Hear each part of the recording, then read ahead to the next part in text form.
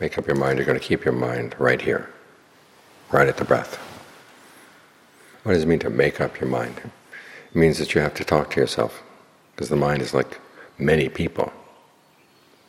You wonder why you have to talk to yourself. Who's talking to whom inside? Well, just assume that there are many people in there who need to be instructed that we're all going to work together on this one thing. We're going to stay with the breath. And it's not just going to be one breath or two breaths. You're going to try to stay throughout the whole session. So if anything else comes up, you've already made a law for yourself that you're not going to go for the other things. You're going to stay right here. It's this ability to make laws for yourself. This is what gives you a sense of your own power. We live in a world where it seems all the laws are made by other people. And they're pretty restrictive sometimes. Other times they're for our own good.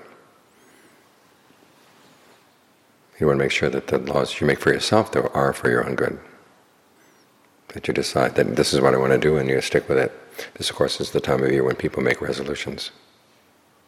And it's good to think about what makes a good resolution. First, you have to use your discernment.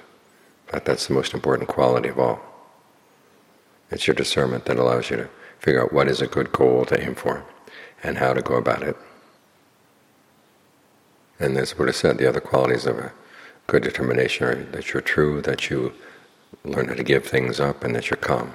But it requires discernment in all those cases. How do you stay true to your initial attention when something comes up that you would actually prefer to do at that moment?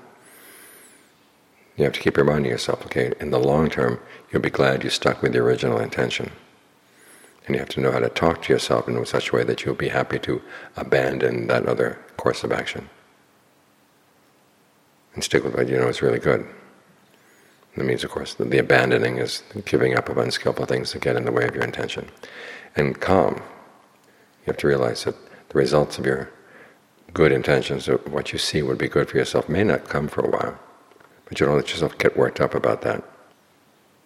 And sometimes parts of the mind may miss the things that you used to do that you're trying to give up. But you have to calm them down. Say, this is for your own good.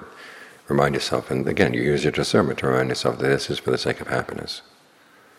Because when we talk about rules and determinations, it sounds like it's going against what we want, but the mind has lots of wants, lots of desires. What you're doing is simply taking one set of desires and you're giving them priority. So you remind yourself, okay, this is for your long-term welfare and happiness. For example, you decide to be stricter with yourself about the precepts, especially the precepts around the mouth. No lying, no divisive speech, no harsh speech, no idle chatter. Think about what that will mean as you go through the day. The things you used to say that you can't say anymore. And how do you express yourself in ways that stay within the bounds of right speech? It's a good test for your discernment, and for your truthfulness, and for your ability to give things up that you know are unskillful, and for your ability to keep your mind calm so you can stick with this all the way through. So use your discernment in deciding what would be a good course of action to take, and then stick with that. Now if you see that what you chose to do ends up causing trouble, okay, then you can change. But be very careful about how you judge that trouble. Sometimes it just goes against your greed, aversion, and delusion, in which case it's not really trouble at all. Trouble is your defilements. But it's good for your long-term happiness and welfare. It's when you see that your long-term welfare and happiness is being harmed by your determination, that's when you change. But overall, it's your discernment that is going to lead the way.